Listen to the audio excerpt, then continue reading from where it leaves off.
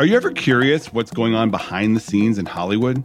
You watch a Netflix show or a Marvel movie and you wonder, why was that person in it? Why did this movie get made?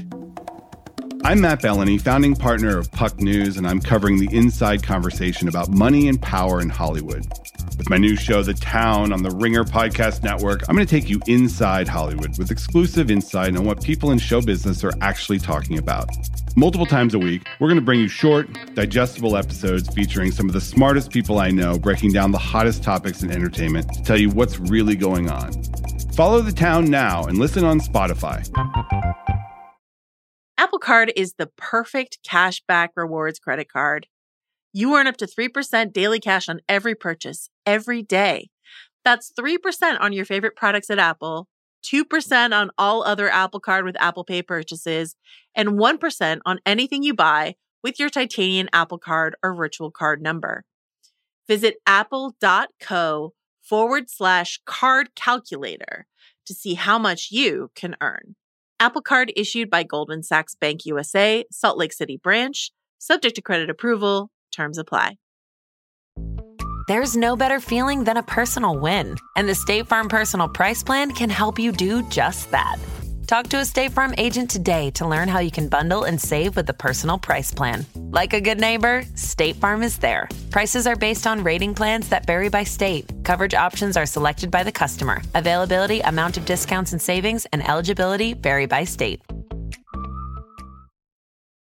You think I should do it? It depends. On what? Well, I guess it's basically, do you want to be a friend of the cartel or do you want to be a rat?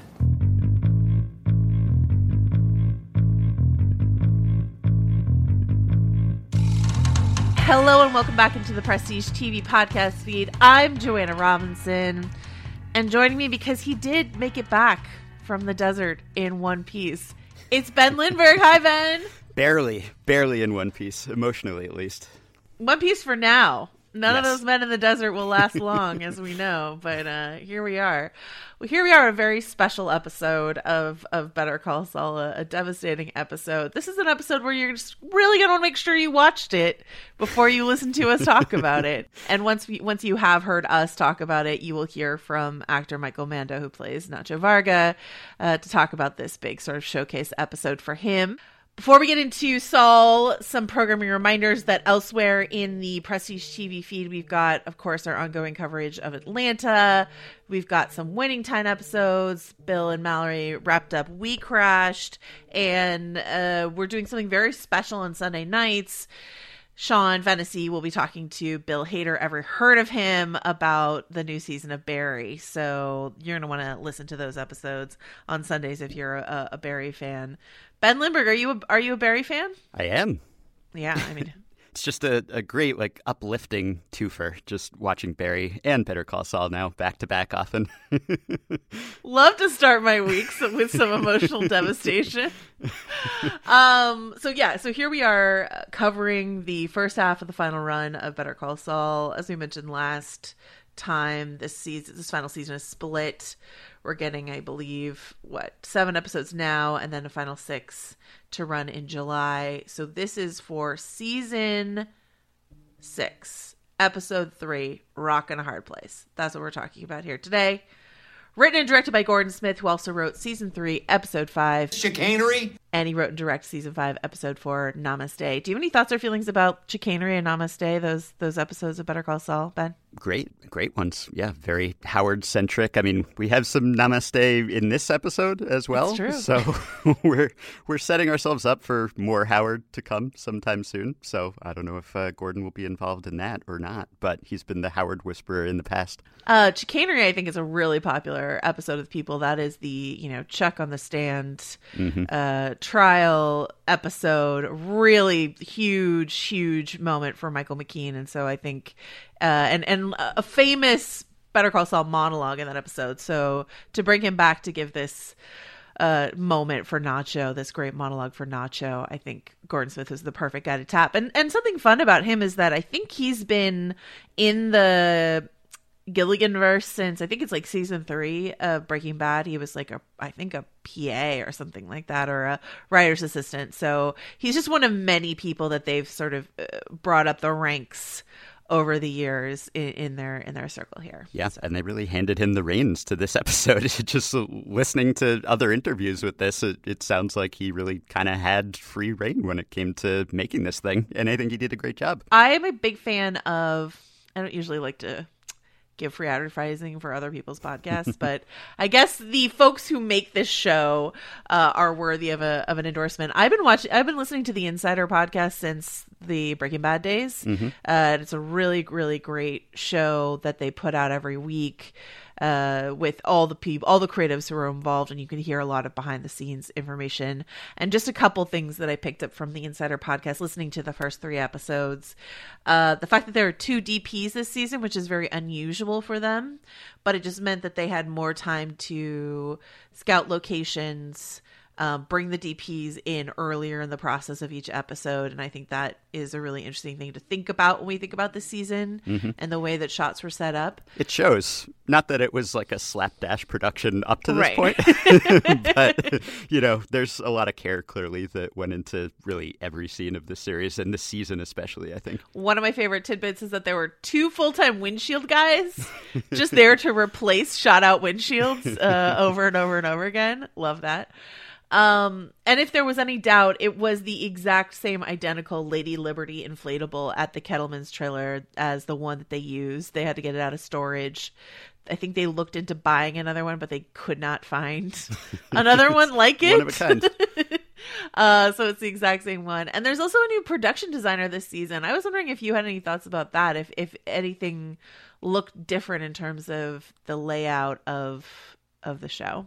Well, we've seen some pretty involved production design so far, right? I mean, just in this episode, you had basically, and I listened to that Insider podcast as well. And so I know that, for example, the cold open to this episode was sort of a specially built desert-like set, right?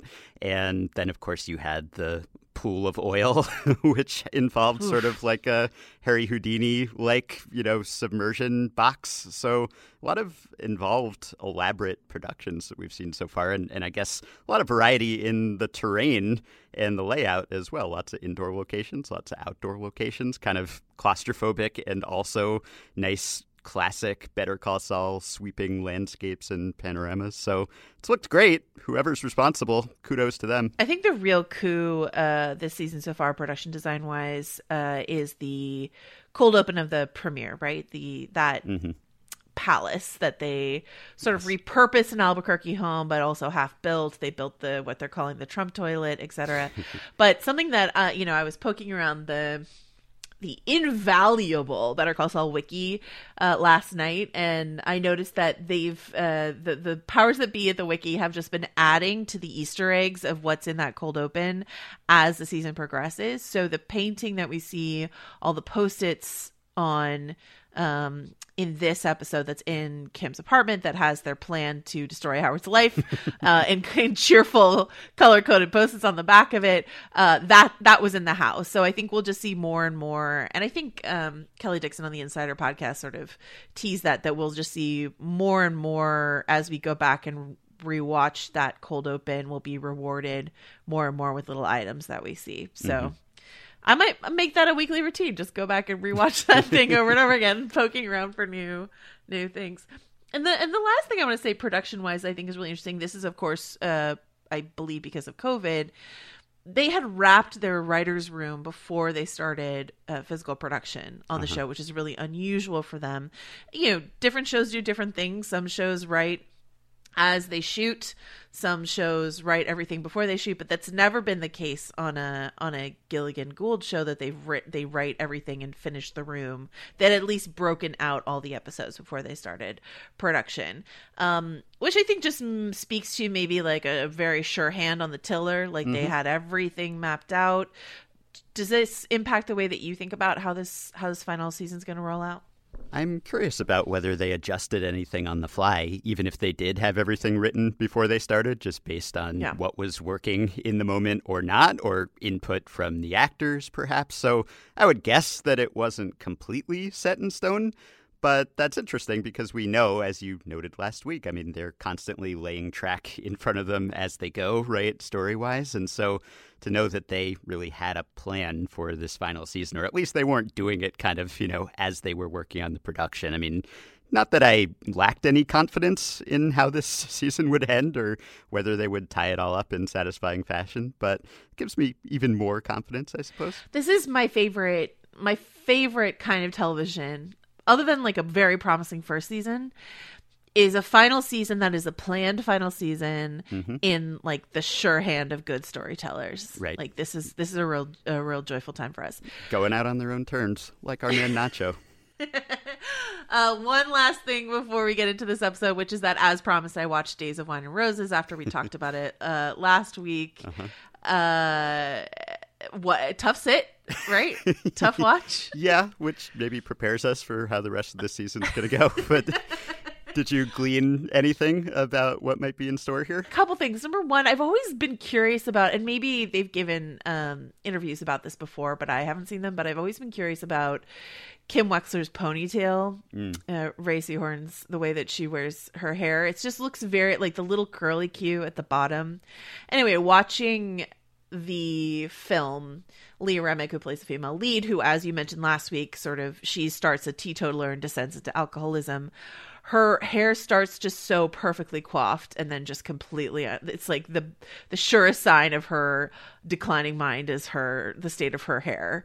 Her like perfectly, hairsprayed shellacked 1960s hair becomes just a mess. So I was just wondering if Kim's like bouncing little ponytail. I was rewatching, is it Fall, the episode where she crashes her car, I think, or anyway, the way that Kim looks in those episodes where she's just completely battered and bruised and her hair isn't done, and it's just like it's right. All part of it, you know what I mean? Yeah, I think they have talked about that. I think just like the tightness of the ponytail mirrors her mental state maybe, and as it kind of comes undone, she's coming undone as well. So I think there's definitely something thematic there. It's like with the outfits and the color scheme of the wardrobe that we talk about all the time, like they've thought about all this stuff, so nothing is really left to chance. Thank you so much for backing up my wild hair takes with actual facts. And then the last thing is this idea, as you mentioned last week, the plot of Days of Wine and Roses,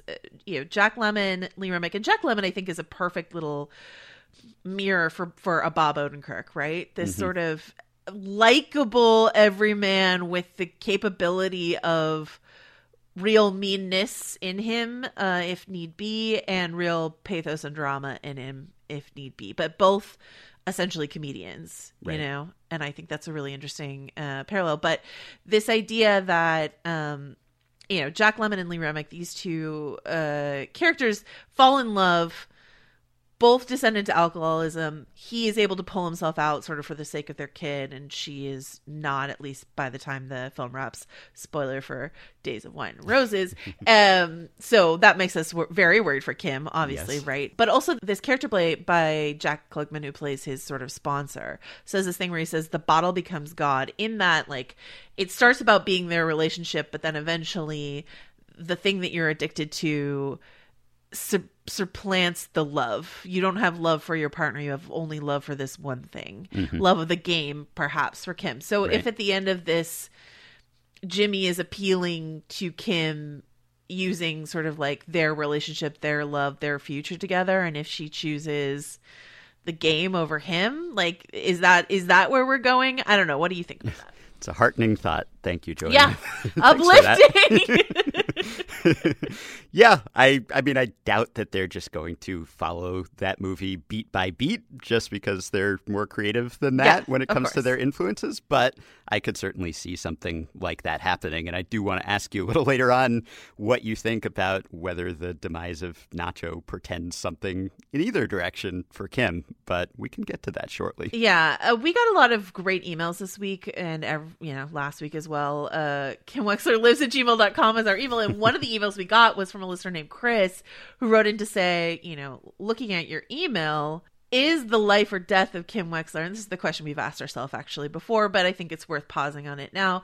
Is the life or death of Kim, like, is the death of Kim the worst outcome, or would a worse outcome be, Right. the fall of Kim, the vilification of Kim, something like that. Where are you feeling here in episode 3 about that? I think I mentioned that last week, that it's not even so much that I'm worried about her dying at this point. It's worrying about whether by the end of it, we will even be sorry if she dies, or at least we'll feel that it's not merited, right? I mean, if she's not the Kim that we've known and loved all of these years, that I think would be the real tragedy, more so than going out like Nacho did this week, right? Where obviously we're sad to see that happen, but he went out true to himself, right? On his own terms, at least to an extent, in a way that did justice to the character, made us appreciate the character even more. So what I really fear with Kim now is not necessarily that she won't survive, but just on what terms she'll survive. Or, will the Kim we know survive? Right. Yeah. All right, so let's talk about this episode specifically. We, I think, ended last week's episode with a promise from co-creator Peter Gould that episode 3 would be shattering. Ben, are you shattered? How are you feeling? You know, emotionally, I'm battered and bloodied, but like Nacho, not broken yet. I'm more broken in by everything that led up to this episode. Like, at this point, watching the series, I'm like a pair of pre-distressed jeans. Like, we've been through so many spin cycles with Nacho, so many near-death experiences, that I was, to some extent, prepared for this, even though I didn't think it would come so soon.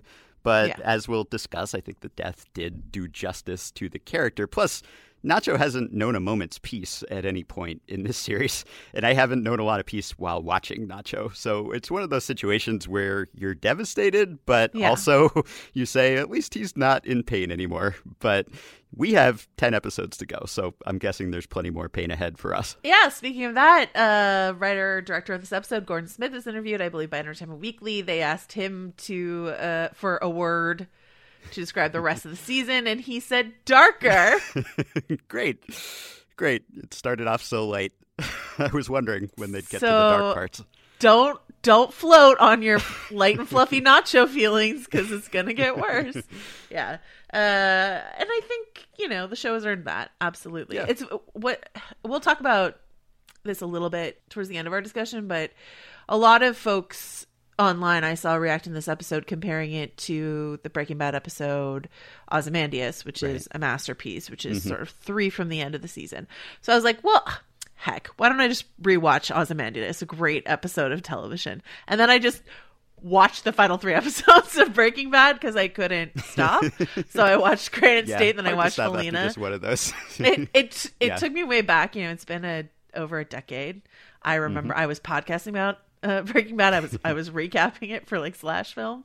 I remember I looked up my old recap too to sort of remember where I was, how I was writing about the show. But I don't know, just thinking about the way that show ended, I think is a really good exercise when we think about the way this show might end. So right. If anything, just because you'd think that they'd want to mix things up. It's like I mentioned last week, if they end out with someone bleeding out on the floor of the mall while a song plays, you might feel like I've seen this sort of ending before. So you'd think that there will be some echoes and some callbacks, unintentional or otherwise. I never know if we're giving them too much credit when it comes to oh, this is just like in that Breaking Bad episode. Sometimes it's, we're obsessively watching this stuff. They may not have thought about these things for a while. So we're making these connections that they might not be making. It's just kind of a happy accident, right? But I think there will certainly be some parallels and also probably some departures from the way that series ended. I learned that lesson back when I was doing Ozymandias because I think we did an audio commentary. I was podcasting with my friend Dave Chen at the time. We did an audio commentary of the episode with Ryan Johnson, who directed the episode.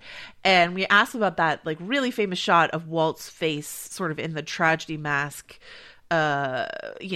grief pose as he falls down into the sand in the desert. Very famous Breaking Bad shot. And a lot of people compared it to what Gus looked like when he, watched his lover die, or what a statue of Ozymandias looks like in the sand. And Ryan's like, yeah, I wasn't referencing any of that. And I was like, oh, okay. I see. We're doing a little too much work here. Subconsciously, maybe. Maybe. All right, let's start with Jimmy and Kim before we get to Nacho. The Post-its, delighted to see the Post-its from Doc Review come roaring back to life at the back of this. I don't know. Do you feel like the back of this picture is a perfect hiding space for this plan that they have with like cryptograms for Howard? Or is it exactly the kind of thing that looks like it's going to be discovered and exposed later in the season at some point? Yeah. I mean, we've seen people break into apartments and screw open safes, so I wouldn't say this is necessarily the like most airtight, ironclad location. Maybe it's like so obvious that you wouldn't think to look there. But I wonder because, you know, they're basically breaking Howard's story arc here. Like they're the showrunners of his life, right? I mean, wow. They're just like arranging scenes and planning plot points. And you know this has to be a case of pride coming before a fall here, right? Like they're feeling themselves, I mean, literally at this point, right? This is one of those classic Kim and Jimmy scenes that are very intimate and tender, but also twisted because of what they are bonding over. I mean, one second they're dressing each other, the next second they're undressing each other because planning Howard's end, so to speak, puts them in the mood, right? I mean, like, this is their kink, kind of. It's like, it's very tender that, you know, they're like, you know, buttoning each other's cufflinks and tying each other's ties and so forth, and putting on the necklace. But also they're doing that just, you know, over some light, casual breakfast time conversation about ruining someone's life. Whatever the plan is, we don't know the full plan yet, but we do know that next week's episode is called Hit and Run. Yes. They need either a precise replica of Howard's car, or they decide maybe we'll just steal Howard's actual car with a valet, the old valet con, according to That'll Jimmy. Stand by. Yeah, we've all done it. Yeah, I'm like a week does not go by that I don't do a valet con. But well, here's my question, and maybe we need Albuquerque expert Andy Greenwell for this, but. I can understand pulling the valet con in LA. I wonder how much valet there is in Albuquerque. Like, where are they at the club? Is that where Howard drops his car off? I got the sense, yeah. I didn't think they were at the country club. I thought maybe they're at that restaurant that Howard frequents, where he has his punch card for his frequent dining appearances. That's like where Jimmy sends the sex workers, right, yes, to accost him during a meal, and various other interactions that we've seen. So maybe that's the place. I don't know if he's still frequenting that place after some of the encounters he's had there, but he's someone who likes to dine out, it's right? True. He likes to entertain clients. So I'm not besmirching Albuquerque, by the way. Like I actually hate giving my car to valet, so I'm vehemently anti-valet, and I hate when I go to LA that I have to give my car over everywhere I go. I don't have a car, so I'm immune to the old valet trick. Jealous. All right. So if Huel comes to town, you'll be safe. How did you feel about seeing Huel roll into this episode? I love how Huel provides perspective on just how far Jimmy and Kim are careening off the road. Like, Huel is not someone who's afraid of getting his hands dirty, yet even he is kind of dismayed by these two. Like, last season, when Jimmy and Kim get married, Huel is the witness. And he is so disappointed by just like how sad that ceremony is. Like, he wants to get them rings. He wants to book a B&B for their honeymoon. And Jimmy tells him that this is just a marriage of convenience. And they're just getting married so that they can't testify against each other. Although it's not entirely true. But here he's like, hey, you could just be lawyers. You could just make good money above board. Why are you doing all this? Which is something that Jimmy and Kim don't really ask themselves anymore at this point. They're just so deep in it that they need the perspective of someone like Huel, who's like part of that same unsavory underworld. But even he is, you know, he's doing it for the money. Like, that's it for him. And Jimmy responds to him by spinning this story about, well, actually, we're helping people, right?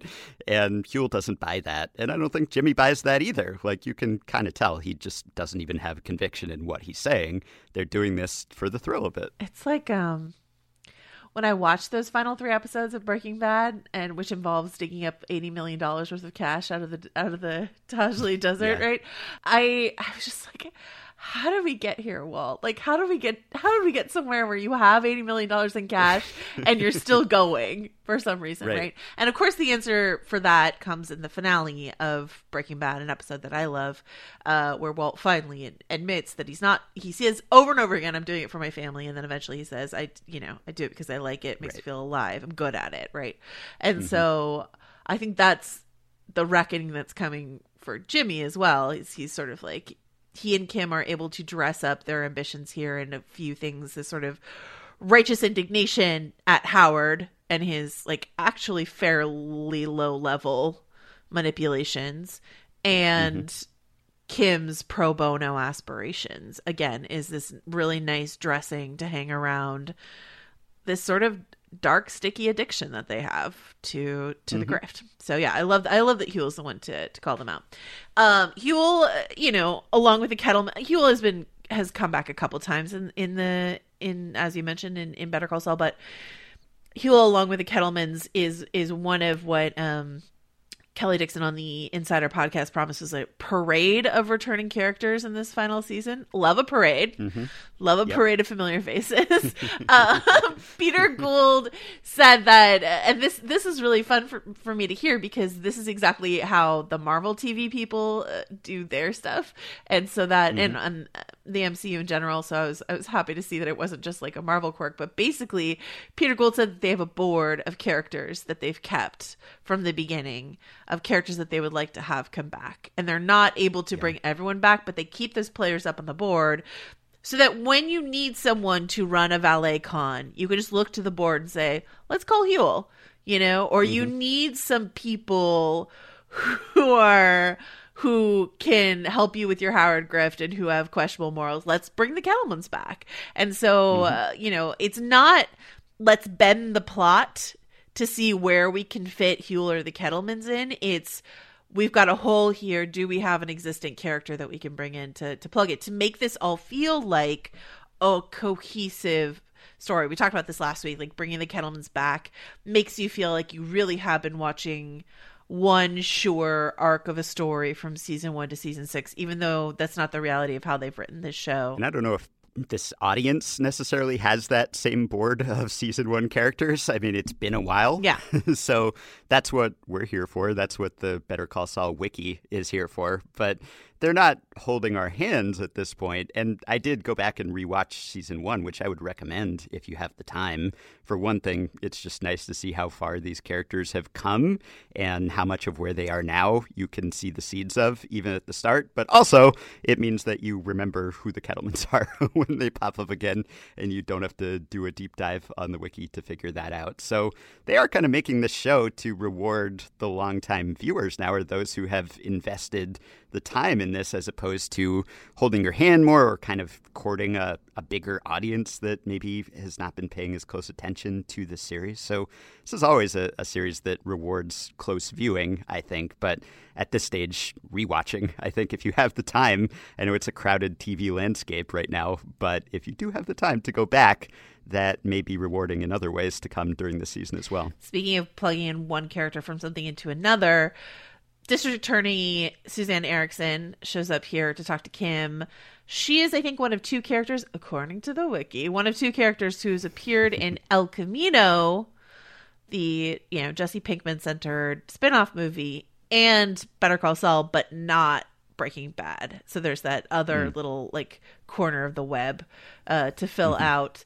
But so she comes here to talk to Kim, tells her that Lalo's dead. I'm wondering how you read the way that Ray played Kim's reaction here.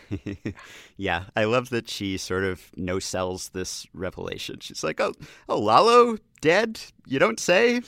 What a pity. This man I just heard of for the first time. I mean, you can kind of see that she is trying to clamp down on the emotion she's feeling in that moment, like the relief that she feels, presumably, about the fact that, as far as she knows, Lalo is not still on her tail, but she's just immediately able to compose herself in kind of that lawyer face, right? Yeah. And we've seen that so many times, and what makes Seahorn's acting so great, it's not that she is like super expressive. Often it's like the subtlest little thing that you see on her face. It's like the little smile that she had in season 1 when she's looking at Jimmy, just this half smile, I think is what the creators have said convinced them to really expand her role the way that they did. So often it's very subtle because she is so controlled, at least on the outside, but you can sense that there is this whole sea of seething, roiling emotions just playing out directly under the surface. And I think that surface is closer to the outside than it used to be, and maybe at some point it will break out there. But she's able to, I think, not give away that, oh, this is actually very meaningful information here. And she doesn't want to give away that she knows about Lalo, right? That she heard about this from Jimmy, because even though Jimmy let slip last week when he was talking to the prosecutors that he knew Lalo's name, which probably made it easier for them to connect the dots here and figure out that de Guzman is Salamanca.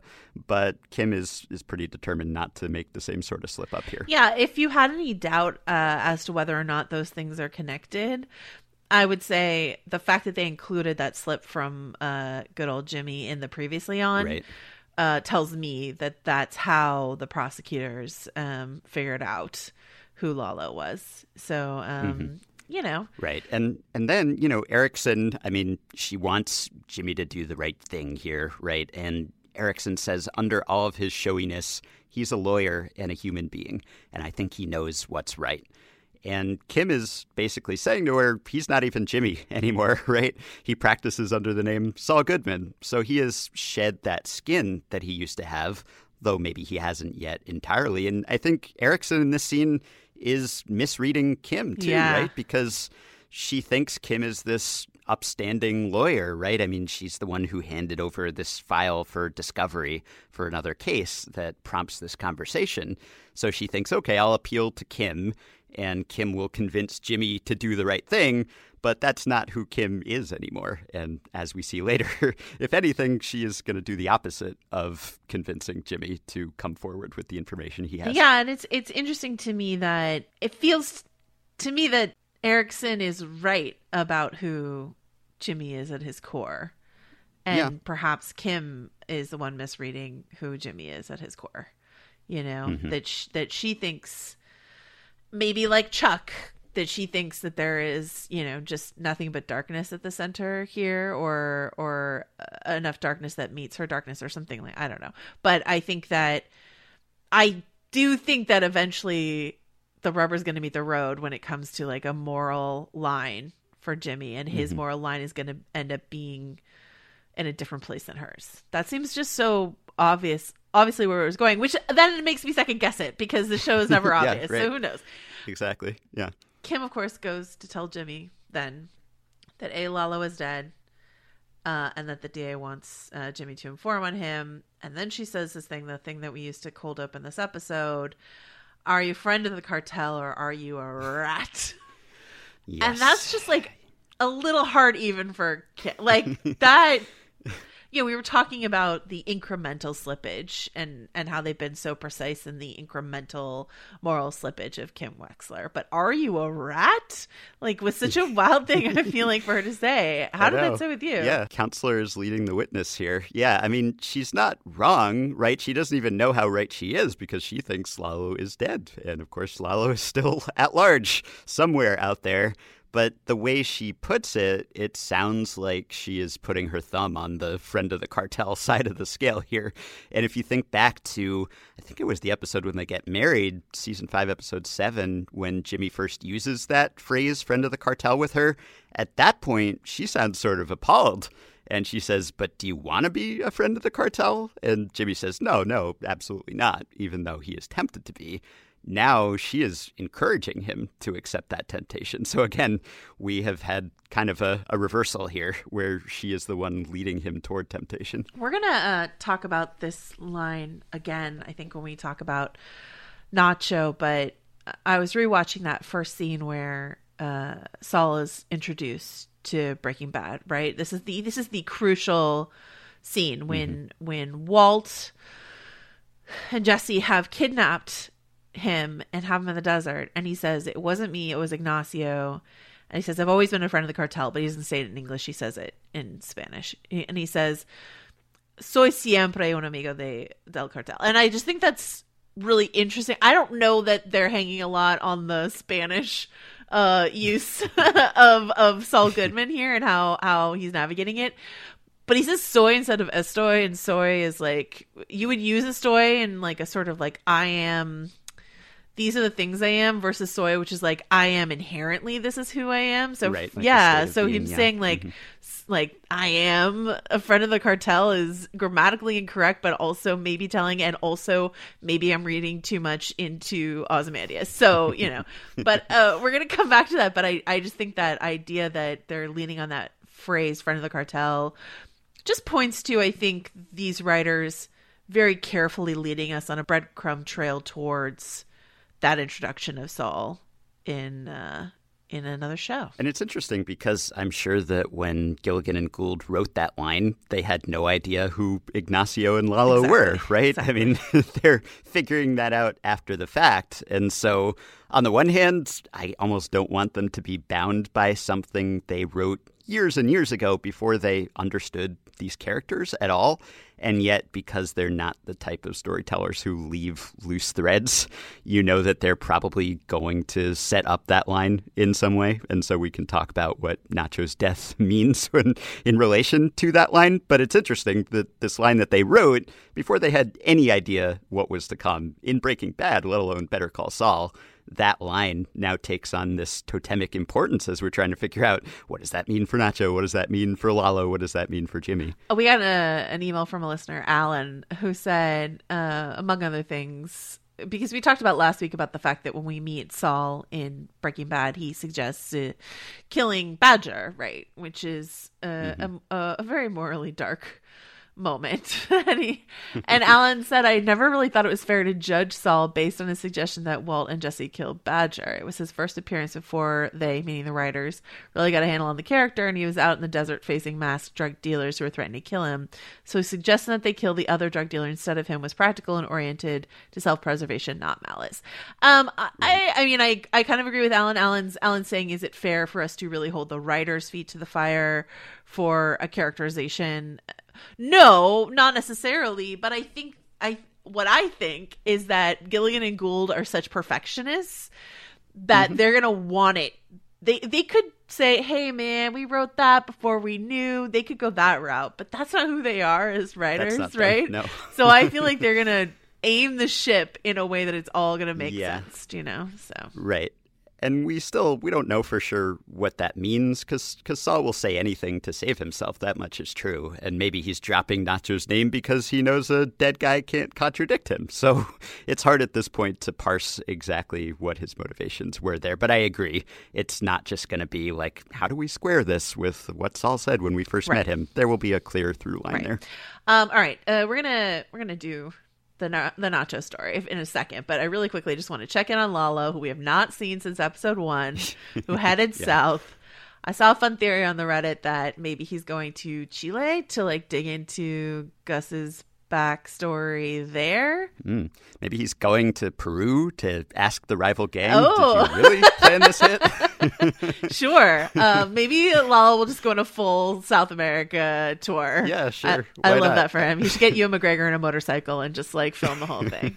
I'd watch it. But yeah, you have to wonder what's in store for him, because he's not going to get any proof about Fring from Nacho now. That's kind of where I assumed that this was going, that he was going to be on Nacho's trail too.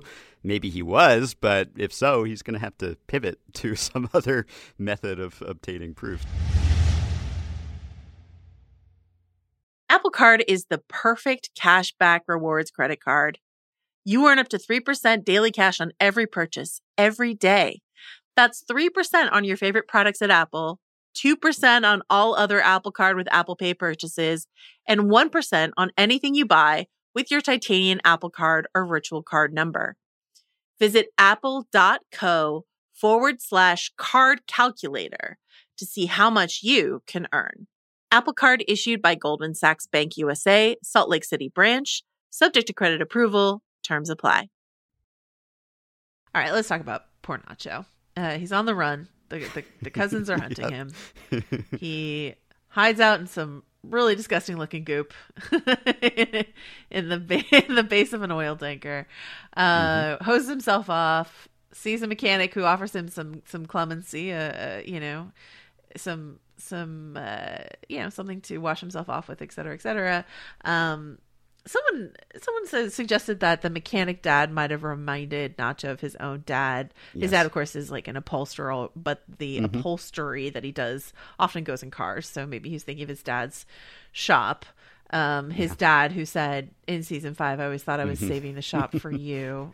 Devastating. I went back and watched all of his dad's scenes. They were like each more upsetting than the next. So Nacho calls his dad. What did you think of this scene, Ben? Oh, man. I mean, this whole sequence, first of all, I'm happy Michael Mando gets one more beefcake scene before he exits stage left, right? He works hard. Yeah, he's worked hard for that man. physique, right? Yeah, he doesn't get a lot of chances to show it off. So it's true. I mean, he's washing off the darkness, right? Like figuratively and literally when he comes out of the oil canister.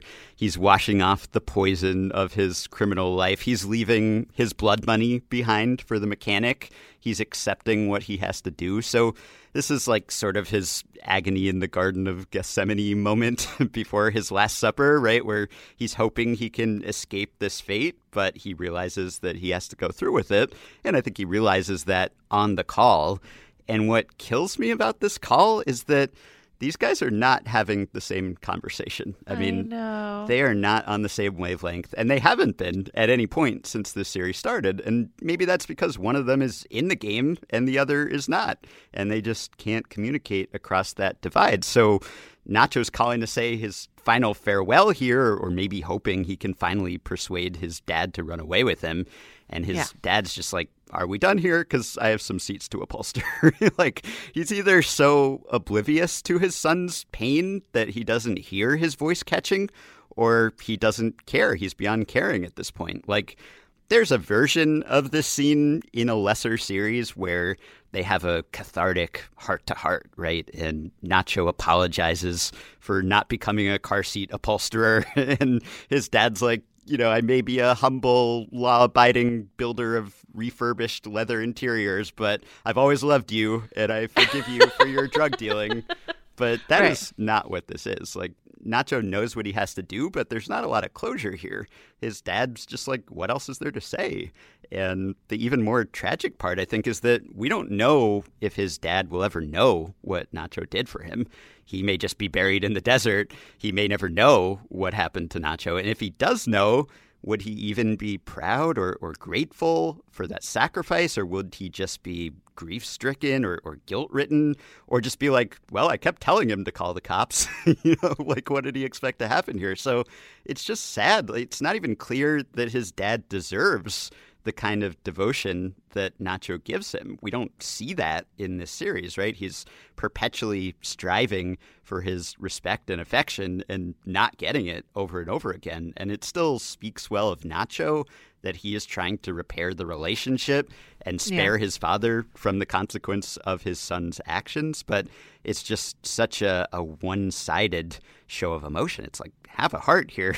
Like, your son may have turned his back on your business, but he's in a tough spot here. And there's a naivete, I think, when it comes to Nacho's dad, that he thinks that calling the cops is actually ever a way out of this.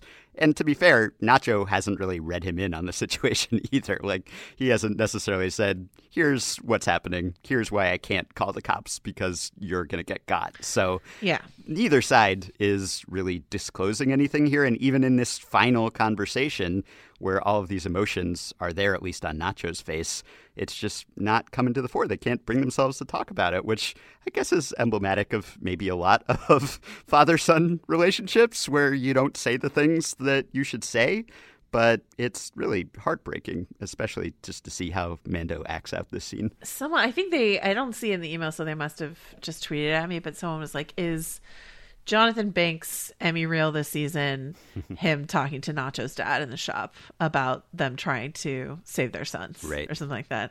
And I'm getting upset just thinking about it, because of course Nacho extracts this promise from Mike that he'll protect his dad. I think it is interesting, that pivotal moment, that it's not, as you say, it's not in the language of the script. It's all playing on Michael Mando's face, in terms of, we think about the fight that Nacho has in him, even up to the point of putting him, I mean, I would just be like, cousins, take me away before I put myself in that oil goop. I'll tell you that right now. But up to that, but all the fight that he exhibited in episode 2, he did have so much fight left in him. But if his father wasn't going to go with him, which is what he felt like he learned in this phone call, then this is the only thing he can do to save his father. His father has repeatedly turned down Nacho's other attempts to get him to go with him. He says in season 5, episode 3, he says, you want me to go with you, and I'm not going to go. You can go. I'm staying, is what he says. And Nacho knows that means death for his father. Yeah. So this is the only thing he knows that he can do to protect him. Put Mike on the case. I mean, I would feel confident with Mike on the case, watching someone that I loved. So, though I have some questions about some of his choices here in the final moments about whether or not that was the safest thing for his father for him to do. It also makes Nacho the opposite of the rat. Right. I guess Slip and Kimmy would be proud of Nacho for not going to the cops no matter what. But so he's smuggled back north inside the Frank truck. He has the last meal with Mike. They have a drink. Mike has to work him over to make it look more convincing. It's all very devastating. There's a lot of Jesus baptism. Yeah. I'm so glad I rewatched Jesus Christ Superstar on Easter so that I could understand your Gethsemane reference. Yes, but you forgot the Jesus story. Little known tale. Little obscure, dusty story, yeah. By the way, we get another image of Nacho emerging from a confined space where he hardly has any air, right? When Mike pulls him out of the concealed smuggling compartment. So that's kind of another mirror of him coming out of the goop. And it's funny, normally Better Call Saul just painstakingly explains everything.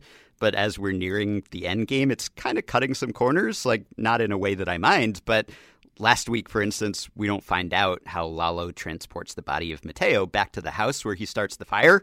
We just know that somehow that corpse got back there. And similarly, we don't know. Somehow Palpatine exactly. returned. Similarly, we don't know how Nacho gets to this truck, right? Yeah. We don't know what instructions he received. But at this stage, we have so much more to worry about than how this character or that character gets from point A to point B. And it's not like late Game of Thrones where suddenly characters are kind of teleporting around in distracting ways. This is just yada-yadaing some stuff that we might have seen them walk us through in early seasons, but we can just accept this now. We have enough confidence in the storytellers to feel like, okay, this is plausible. They could have come up with some explanation that made sense here, so let's focus on the characters. And I think it's something that I think Andy brought up on The Watch, where he was just like, this is something we know Mike can do. So, we don't need to watch him do it. Right. Though, that being said, Better Call Saul and Breaking Bad rarely miss an opportunity to just let us slowly watch someone do something we already know that they can do. But that's okay. Right. So there's a plan, and then there's what Nacho does. So to be clear, right, the Fring plan is, we're going to zip tie you. We're going to bring you in front of these guys. You're going to confess. You're going to say, that this other cartel paid you, et cetera, et cetera. You're going to take the blame off of me. And then you're going to run off into the desert, and our guy Victor here is going to shoot you dead before the Salamancas have a chance to work you over with the assembly of rusty tools that we saw briefly in an establishing shot in that shack. Yes. So, to spare you from that slow death and torture, we're going to do you a favor and pick you off ourselves. So that's the plan.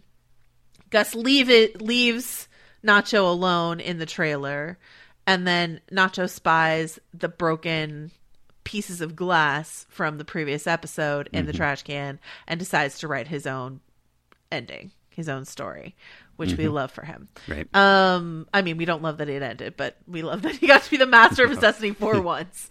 Yeah. I did not expect the broken glass to come back. It's so funny because I can't remember if you and I dwelt on it, but Chris was really dwelling on it, that he thought it was a really bizarre move to watch Gus that out of control, breaking the glass and then cleaning it up and sweeping it away. Right. So to plant it for this episode makes it make a little bit more sense. And for that to be, because the way it all turns out in the end, where Nacho takes the glass that he has smuggled, cuts the zip tie himself, grabs Bolsa with the gun and then shoots himself. All of that, including what he says, really shakes Gus up in a major way, in a way that I don't think we've ever ruffled, in a way I don't even think he was in his own death, right? He was very nonchalant when his face blew off. So, Yeah. You know, I like that it's sort of connected to this temper tantrum that he throws, this sort of fracture. He left himself vulnerable to this moment, and Nacho grabs the opportunity and takes it. What do you think? Yeah, I mean, even I think in the first or second shot of the episode after the cold open, you see the shot of the shattered windshield, right? That one of the two windshield people had to replace, I guess, that sliding around in the bed of Nacho's truck. So even at the start there, you get the foreshadowing and the sense of impending doom. But Nacho despises Gus, right? I mean, he has faced off with any number of villains to this point in the series, but he doesn't even respect Gus, right? He has that great line where he's like, "You're not the one I need to hear this from," right? "Put me on speakerphone. I need to hear this from Mike." And I mean, you can understand there's a lot of mutual animosity here because Gus doesn't like his plans being disrupted. He doesn't like depending on someone like Nacho for his whole just operatic revenge scheme to be preserved. And, you know, Nacho can't even savor his last chicken dinner without Victor barging in to give Mike the message that Nacho has to be beaten up. And you know, on some level, Gus enjoyed issuing that order, right? So there's no love lost here. And so you see him out in the desert with all these characters we know are going to survive, at least for a while. So you're thinking, which of these characters is not like the others, right? Things are not going to end well for Nacho here. And yet, because we have seen so many characters on Breaking Bad, in Better Call Saul, work themselves out of seemingly inescapable situations, when he grabs that glass, there's some small part of you, or at least some small part of me, that's thinking, how is he going to get out of this, right? There's at least that possibility preserved. I love that you have that hope in you. For me, I mean, I think it's a good question for people to ponder, like, when did you know this was it for Nacho? You know, I kind of, I will say this, I tried to watch this episode as early as I could because I was watching it live that night on the AMC app, and I watched it really early on West Coast time, but still someone tweeted at me like devastating, and I was like, oh no, devastating. But so that was sort of hanging over me, but from the moment that I knew that it was going to happen, it's actually kind of late. It wasn't even just the calculus of, oh, every single person in this scene is still alive in Breaking Bad, that's a really good indicator. It was when I realized that he was grabbing the glass. I was like, I figured that he took the glass out of the thing and that he was going to do something. And then I thought about the cold open where you see the glass in the desert. And I was like, oh, that's where Nacho's buried. Okay. Right. Yeah. And, you know, Nacho arguably gets the most painless exit of everyone in the scene because we know how they're all going to go out. I mean, I would take this way over, you know, a box cutter to the throat in Victor's case or any of the other ways that these other guys meet their ends eventually. But even though he goes off script in this scene, I mean, he's still under Gus's thumb to an extent, right? Because he knows his dad's life is hanging in the balance. He's not totally free, but he does get to speak freely, finally, and tell them all what he thinks of them. Even Gus, because when he says he is a soulless pig and I wish I'd killed him with my own hands, ostensibly he's talking about Lalo, but he's looking right at Gus, right? That's who he means that for, I think. And one reason maybe why he doesn't go out guns blazing in an attempt to just take out the entire Salamanca clan in one go and beat Gus to the punch is that while he is a killer, he doesn't get off on killing. You know, he's not like Walt, who did it for himself and liked it. he did it for his dad, and he didn't really like it at all. So he's going through with this. He knows what he has to do. But, there was just that part of me that's thinking, like, is he going to MacGyver himself out of this? But most of me was thinking, okay, he has accepted this. Like, we've seen him. He's had the toast. He's had the Last Supper. Like, he is resigned to doing this. But he's not going to do it completely following orders. He is still, like, dancing on the puppet strings to some extent.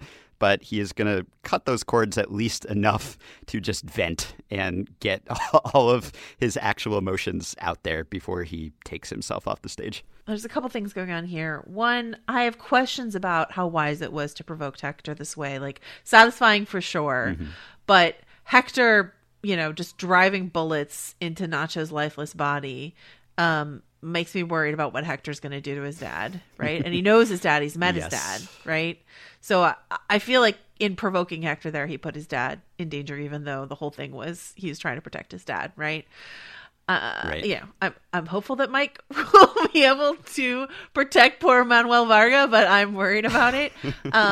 Yeah, I hope so too. Not because I have such affection for Manuel, but out of my affection for Nacho, I hope that his sacrifice is not in vain. But there is that moment where we see Mike from afar whispering, "Do it," to himself, right? And the question is, what does he mean? Do what? Yeah, what do you think he meant there? So that made me think of when Mike was planning to snipe Hector back in season 2, and Gus left a note for him that said, "Don't." So here you have Mike saying, "Do." And some part of him must want Nacho to just take out everyone and get away, right? Because he loves Nacho. Nacho's like his surrogate son, and Mike has no great love at this point for a lot of the other characters in the scene. But I think he knows that's not going to happen, and he also knows that Nacho's dad would pay a price. So I think he's hoping that Nacho will hold up his end of the deal and die as agreed upon. I go back and forth, because the do it could mean like shoot Bolsa, I'll pick off the Salamancas, et cetera. But like, there's a part of me also that just feels like do it meaning like shoot yourself, because at least then you will, have done it on your own terms. And that seems to be maybe in line with Mike's moral code. We did get an email from a listener sort of about, they predicted something and they were kind of wrong, but kind of not wrong at the same time. They predicted that Mike would have to kill Nacho in order to save Manuel. And I thought that was interesting. This came from Kellen. And I thought it was interesting. It didn't pan out. He sent that before this episode came out. It didn't pan out, but something that Kellen said was this idea that Mike does have a very firm code, which is that the target must be in the game, right? And he had to kill Werner, and that was tough for him, but Werner's in the game. And Nacho's in the Nacho's in the game, but his father is not. Mm-hmm. So that's a guiding principle for Mike. Listener Stephen also wrote in to ask a question about this final scene, which is he said usually the writers on Saul and Breaking Bad are pretty meticulous when it's characters who speak Spanish. They all speak Spanish to each other in a scene, and in this scene, it's all Spanish speakers in that little crowd, but they're speaking English. And Steve was like, do you think that's just so that Michael Mando could have a better Emmy reel? And probably, honestly, probably true. Like, I was going to clip for this episode, I was going to clip a snippet of him talking to his dad, but they're doing it in Spanish, and I didn't know if that would be, useful for some of our listeners. And so I kept it to English only clips. And I think, if Michael Mando's final, like, you'll think of me thing had been in Spanish, I think it would have been just as boss, but maybe the Emmy voters would have a harder time nominating him with that. What do you think? I wish Mike could have heard this. I wish that Mike had been listening in on the cell phone like he was when Lalo visited Saul and Kim. I want to hear him. He should be able to hear the exit that Nacho gets here. But that's as good an answer as any, probably. He also got to say "fuck" on AMC, which is it's a very rare one. So good for you, Michael Mando. Okay, let's just circle back to the cold open really quickly. Yeah. This beautiful shot of the flower, the glass, the rain in the desert. Also, someone pointed out, probably on the wiki, that this episode doesn't end with the theme it's only the second episode in Better Call Saul to not end with the Dave Porter theme. It ends with a different piece of Dave Porter music, and the only other episode to do that was Lantern, which is, of course, when Chuck dies. So it's like Requiem for Nacho, Requiem for Chuck at the end of their death episodes. What do you make of that? Like, how are you thinking about that cold open? Do you like the way it was used? A little bit of like spooky foreshadowing. What do you think? Yeah, while we were watching, my wife pointed out that so many shows do that thing where they show you the climactic moment at the beginning and then they give you the 48 hours earlier. Right. And they jump back in time to explain how it happened, which is pretty overplayed and also saps some of the suspense for me. And Better Call Saul sort of does that, but the glimpse it gives you is just so oblique that it doesn't spoil anything. You don't know what this is. And it's only at the end that you think back to the beginning and go, oh, that's what that was. Wow. And it's such a satisfying moment. And I think this moment signifies that his sacrifice, I mean, it brings the rain to the scorched earth, right? It brings the rain, it brings the renewal, the new growth with the flower. It's a more respectful and sentimental ending than most characters get in the Gilligan verse, which is maybe representative of how much this character meant to the series and to most of the audience. Let's talk about the placement of this death here. The fact that it's only the third episode of the final season, I think it does two contradictory things. It gives them license to be as risky as possible, right? Everyone who is not alive in Breaking Bad could die here, right? This is your Ned Stark. Yeah. Your Red Wedding. Yeah, exactly. Not just dead. It's episode 3. We've got so much room to go. Is everyone going to die, or is everything going to be just really extreme and terrible for the rest? On the other hand, it also, I think, gives them license to not kill literally anyone else. They could get away with not that life or death is the only stakes you can put on characters, as we talked about before with Kim. But like, I think if Kim lives and Lala lives and Howard lives and all of that, and Manuel lives, they will not be accused of not doing anything high stakes in the final season because they killed Nacho here in episode 3. So they could either go very safe or very wild and dangerous with the rest of the episodes here. Do you have any instinct one way or the other? Yeah, it surprised me that it happened so soon. I mean, mid-season finale, sure, but 3 episodes in is earlier than I expected them to take that important a piece off the board. Yeah. Although, in a sense, it's an upset that Nacho made it this far, right? He wasn't supposed to. And at times he was kind of disconnected from other threads the rest of the series. I mean, he never met Kim, right? Which is kind of incredible. I mean, the 2 most important original characters in this series, I don't think they ever shared a scene, which I guess is a testament to just like how well written this show is, that they can just kind of exist in parallel timelines and never really cross over explicitly.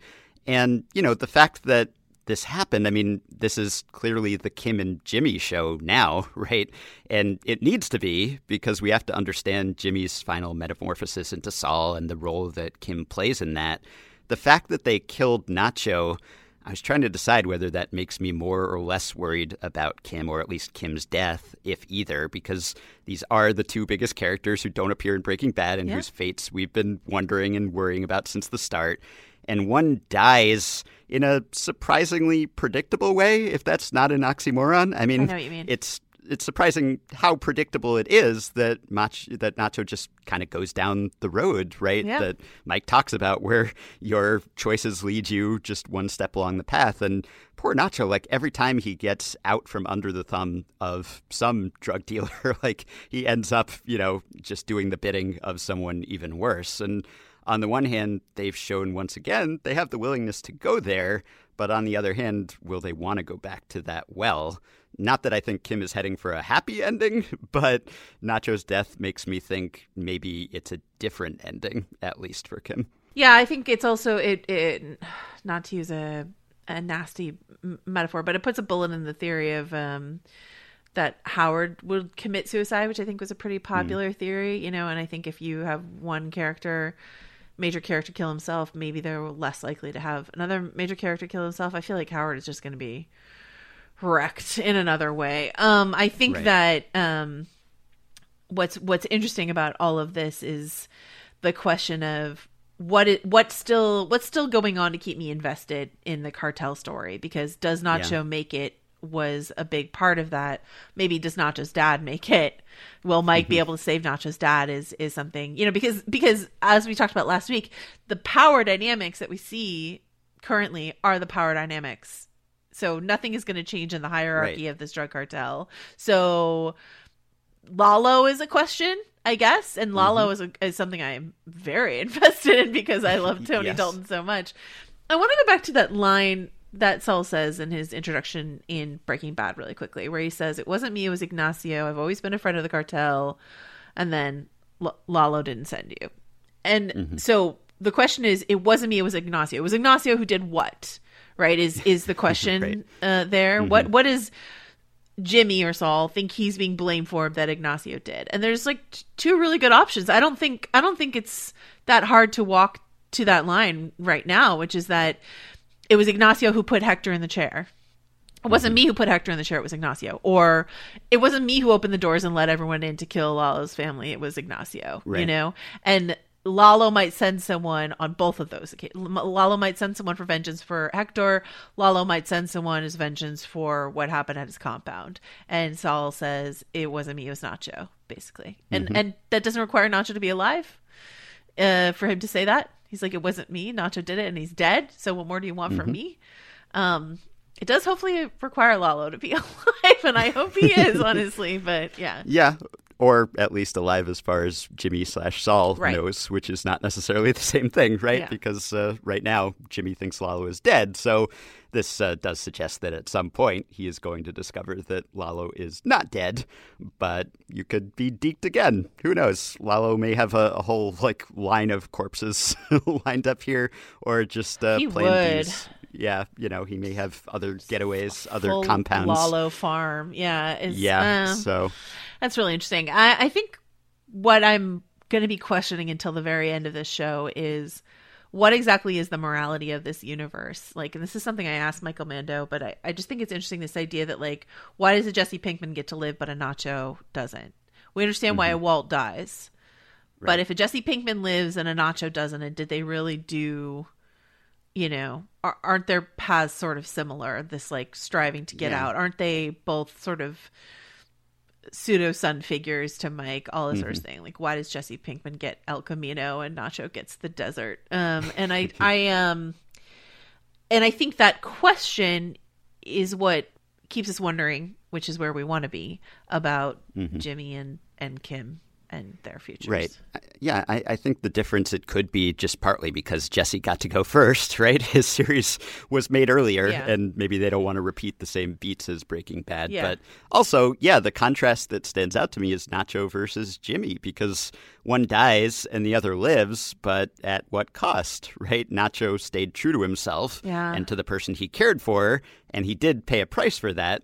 But Jimmy pays a pretty steep price, too, for his survival, presumably because he betrays whatever he once stood for and shapeshifts into someone who has no principles, right? And potentially just has some falling out with Kim as well. So I think that's kind of instructive as well. And one more thought about Lalo, by the way, he, we think of him as hunting down Nacho and being opposed to Fring, but that also potentially puts him in conflict with his family, with the Salamancas, right? Because they still trust Fring to some extent, other than Hector, of course. But we know that relationship is going to be intact into the future. And so if Lalo is convinced that Gus is the one who turned on him, whether he can prove that or not, if he can't convince his family of that, that potentially sets up a scene where, who knows, maybe the cousins are coming after him next. And meanwhile, he's going after Jimmy and Kim. I mean, I guess what happens to Lalo is the most intriguing remaining storyline about the cartel. So we know that doesn't shift the balance of power in any major way, but we still care about Lalo at this point. We care very deeply about Lalo. So I think just seeing who is going to be against him and what his vendetta is going to be, because I doubt he's going to be satisfied by Nacho's death, right? I don't think he's going to say, all right, that closes the book on that. To that end, we still don't know exactly why Saul went on the run at the end of Breaking Bad. And this is something that didn't realize until I was like rewatching those episodes, is like we can extrapolate this idea of like, well, if Walt has been exposed by the DEA and Saul is, you know, in league with Walt, then Saul is exposed. So it makes sense that he would leave. But like, who is most invested in finding him? Is it the DEA or is it the cartel for some reason? Yeah. And if it's the cartel for some reason, could it be Lalo? Like, I do like an idea that Lalo could survive into the Gene storyline. Not the least of which is Tony Dalton would look great in black and white, but I just think that giving us something that exciting in the Gene storyline rather than just like depressing cinnamon buns would be an interesting way to wrap everything up, you know? Yeah, and there was a New Yorker piece a week or so ago that Andy cited on The Watch. The thesis of that piece is that Gilligan and Gould were so frustrated by fans rooting for Walt in spite of how evil he was that they've now given us a protagonist who's not really becoming his true self the way that Walt was, but is actually turning his back on who he is, as Jimmy does by transforming into Saul. So I guess the question is whether the flash forwards are going to tell a different story than the end of Breaking Bad did, and whether that could flip the script. Maybe because Jimmy wasn't embracing his true self. It wasn't like the evil Heisenberg that Walt became was kind of lurking there all along. In Jimmy's case, he's kind of burying who he is, and maybe he's lost that part of himself forever, but maybe not. Maybe there's a path to redemption for him that wasn't open to Walt. It's funny though, because you know, and we'll get to wrapping up in a second here, but I just think it's I loved the conversation that Chris and Andy had about this idea that Better Call Saul is a corrective to some of the things with Breaking Bad, but I also see a repeat of some of the same patterns. You know what I mean? I think the way that I see people talk about Kim reminds me of the way that people talked about Skyler, and I just think that's so interesting because I do see Kim as them trying to really zag on the Skyler narrative and be like, okay, but what if someone like actually is into it and gets sucked in that way? I still see Kim as a sympathetic victim, not that like Jimmy's the villain and she's like blameless and has no agency, but just at the end of the day, I'm not going to be like, oh, this evil woman came in and she's the reason why Jimmy turned into Saul. Like, that's corrupted our innocent Jimmy. Such a bananas read on the story, but it is a read that I'm seeing, and so I just feel like that stuff is still sticking around the fandom of this universe in a way that is frustrating to me. So but there are a lot of really interesting corrective ideas. Anyway, we'll talk more about the end of Breaking Bad in the future. I do recommend an Ozymandias rewatch. I think it was really rewarding for me to Anna, Granite State, and Felina. Because you won't be able to stop. Yeah, but I just the way that all ended, the parallels of Walt saying like, I watched Jane die, to Jesse versus Nacho being like, think of me. I'm sorry, I just can't get over his amazing Batman voice in that moment.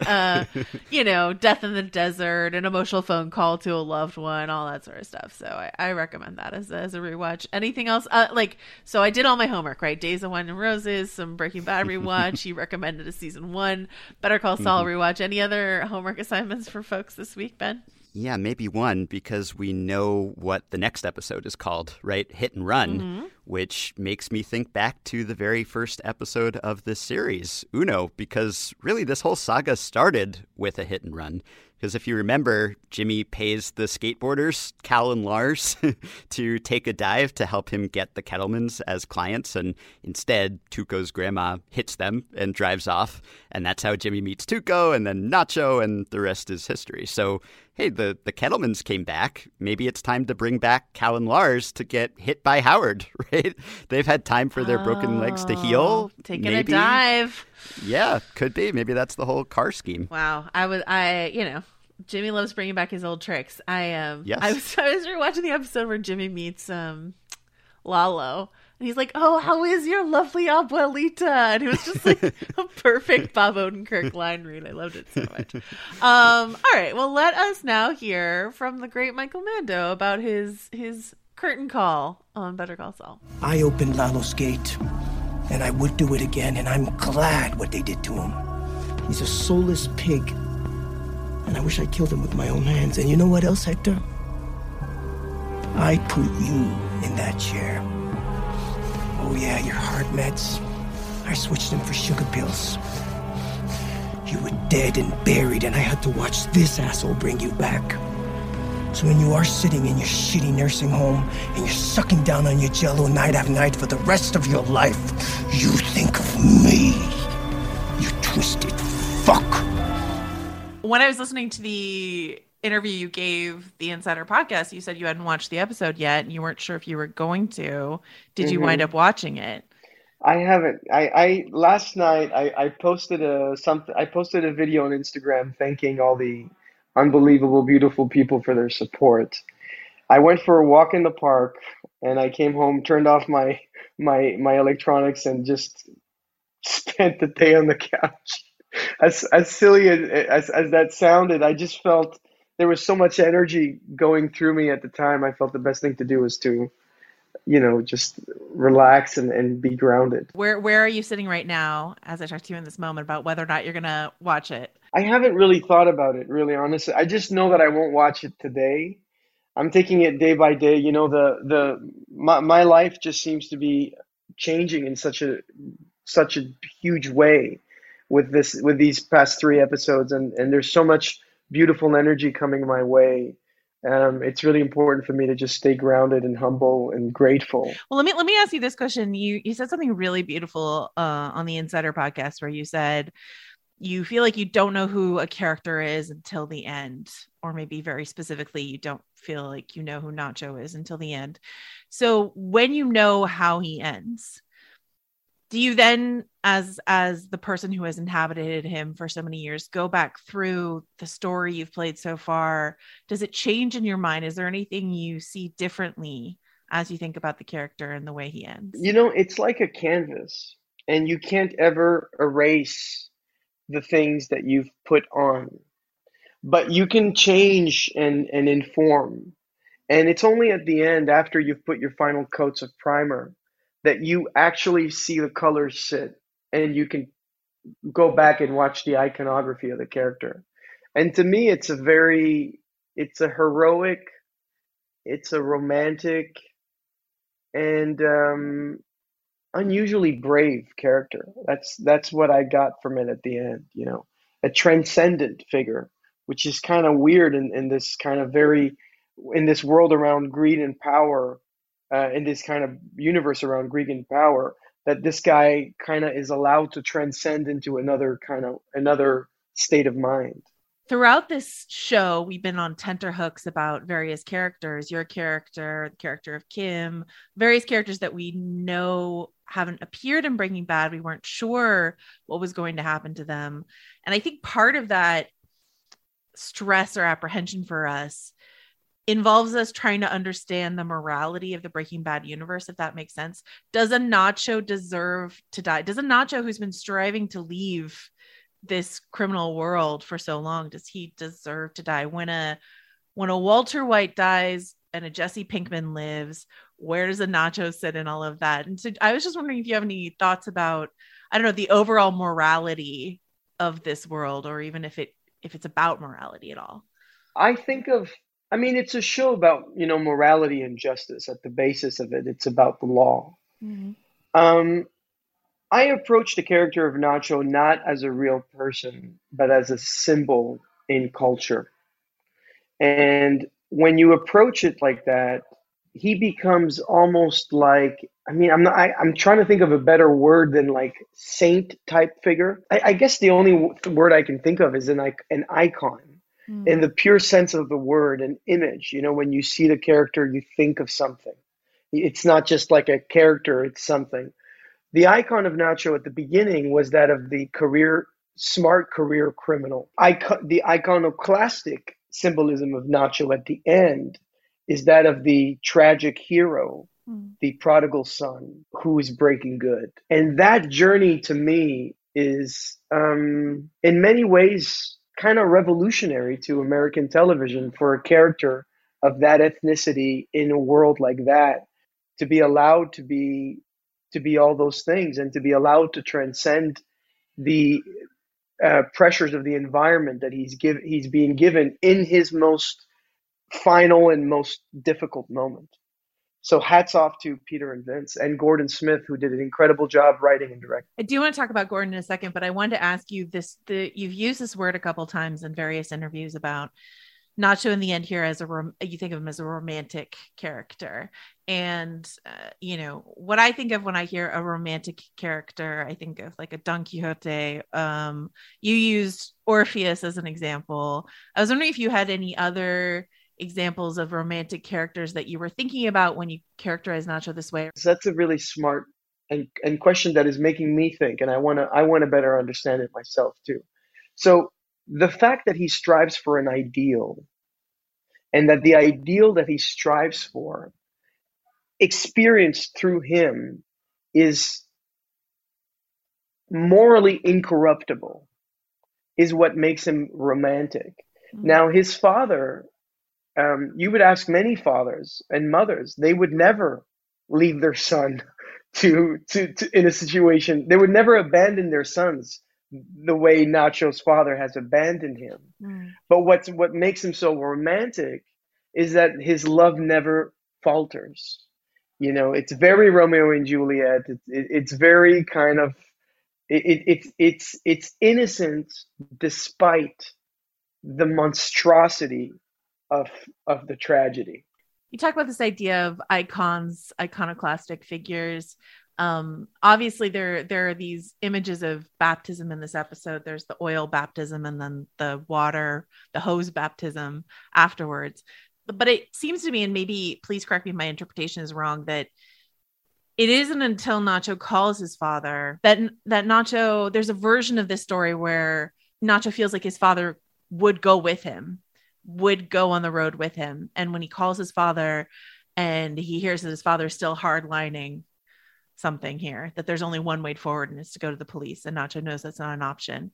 That's when Nacho makes his final decision of, okay, I got to go back into hell and die. Absolutely. You nailed it. I mean, that's exactly it. He essentially won. He gets his happy ending at the gas station. And, he's free, whatever that means. He's free to go. He's no one's chasing him. He's got a moment he could do whatever he wants. He can go anywhere he wants in every direction. But he chooses to look back. And I think the subtext of that is, I love you, come with me. And when he realizes his father won't, and that if Nacho leaves, his father is a dead man, he makes the sacrifice during that call. Is that the Orpheus moment for you? The looking back is the phone call sort of thing? The Orpheus moment is the fact that he can, by the beauty about Orpheus, the tragedy and beauty and romanticism about Orpheus ascending is that he descends into hell to bring back the woman that he loves. But the deal is, he can't ever look back. So in other words, he can't savor the things he loves, or it turns to stone.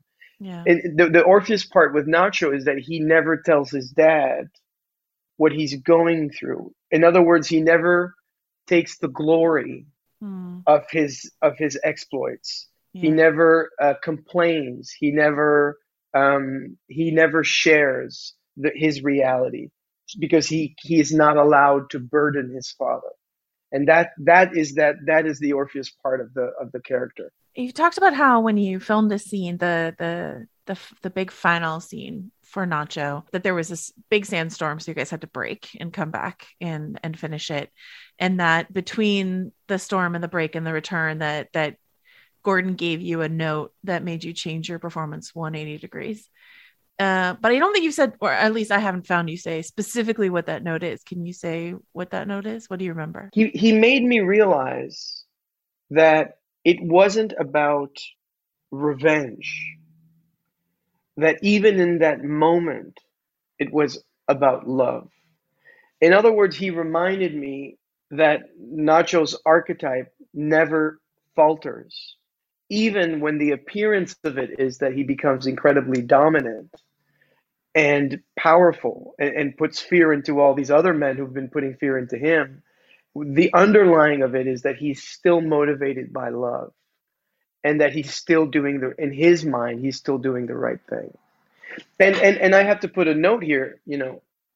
I say the character's Breaking Good, but don't get me wrong. This is a flawed character who's made mistakes. But the importance of it is that he genuinely tries at every chance he can to do the best he can. Yeah. That's the major difference, is that he really always tries in every situation to do the right thing. You might have turned off your electronics last night, but I was feverishly poring over the message boards, trying to see what people thought or what questions they might have about this episode. And one thing I saw crop up over and over again, which is I think the highest compliment I could see from fans who have been here since Breaking Bad, was comparing this episode to the final season Breaking Bad episode Ozymandias, which is where Hank dies in the desert, right? And Walt says this thing to Jesse where he tells him, I watched Jane die. Something that he tells Jesse that he thinks is the last time he's going to see Jesse. And, people love that episode, and they loved this episode, and they were sort of trying to find the parallels, which I've experienced in this world are often unintentional. Is that the episode where Brian calls his Anna Gunn and tells her bad things because he knows they're listening? Yeah, exactly. Oh, wow. Moira Packett wrote that episode. Yeah, just an incredible episode. My God. I rewatched that episode last night after That is an unbelievable compliment. I feel very happy and grateful for that comparison.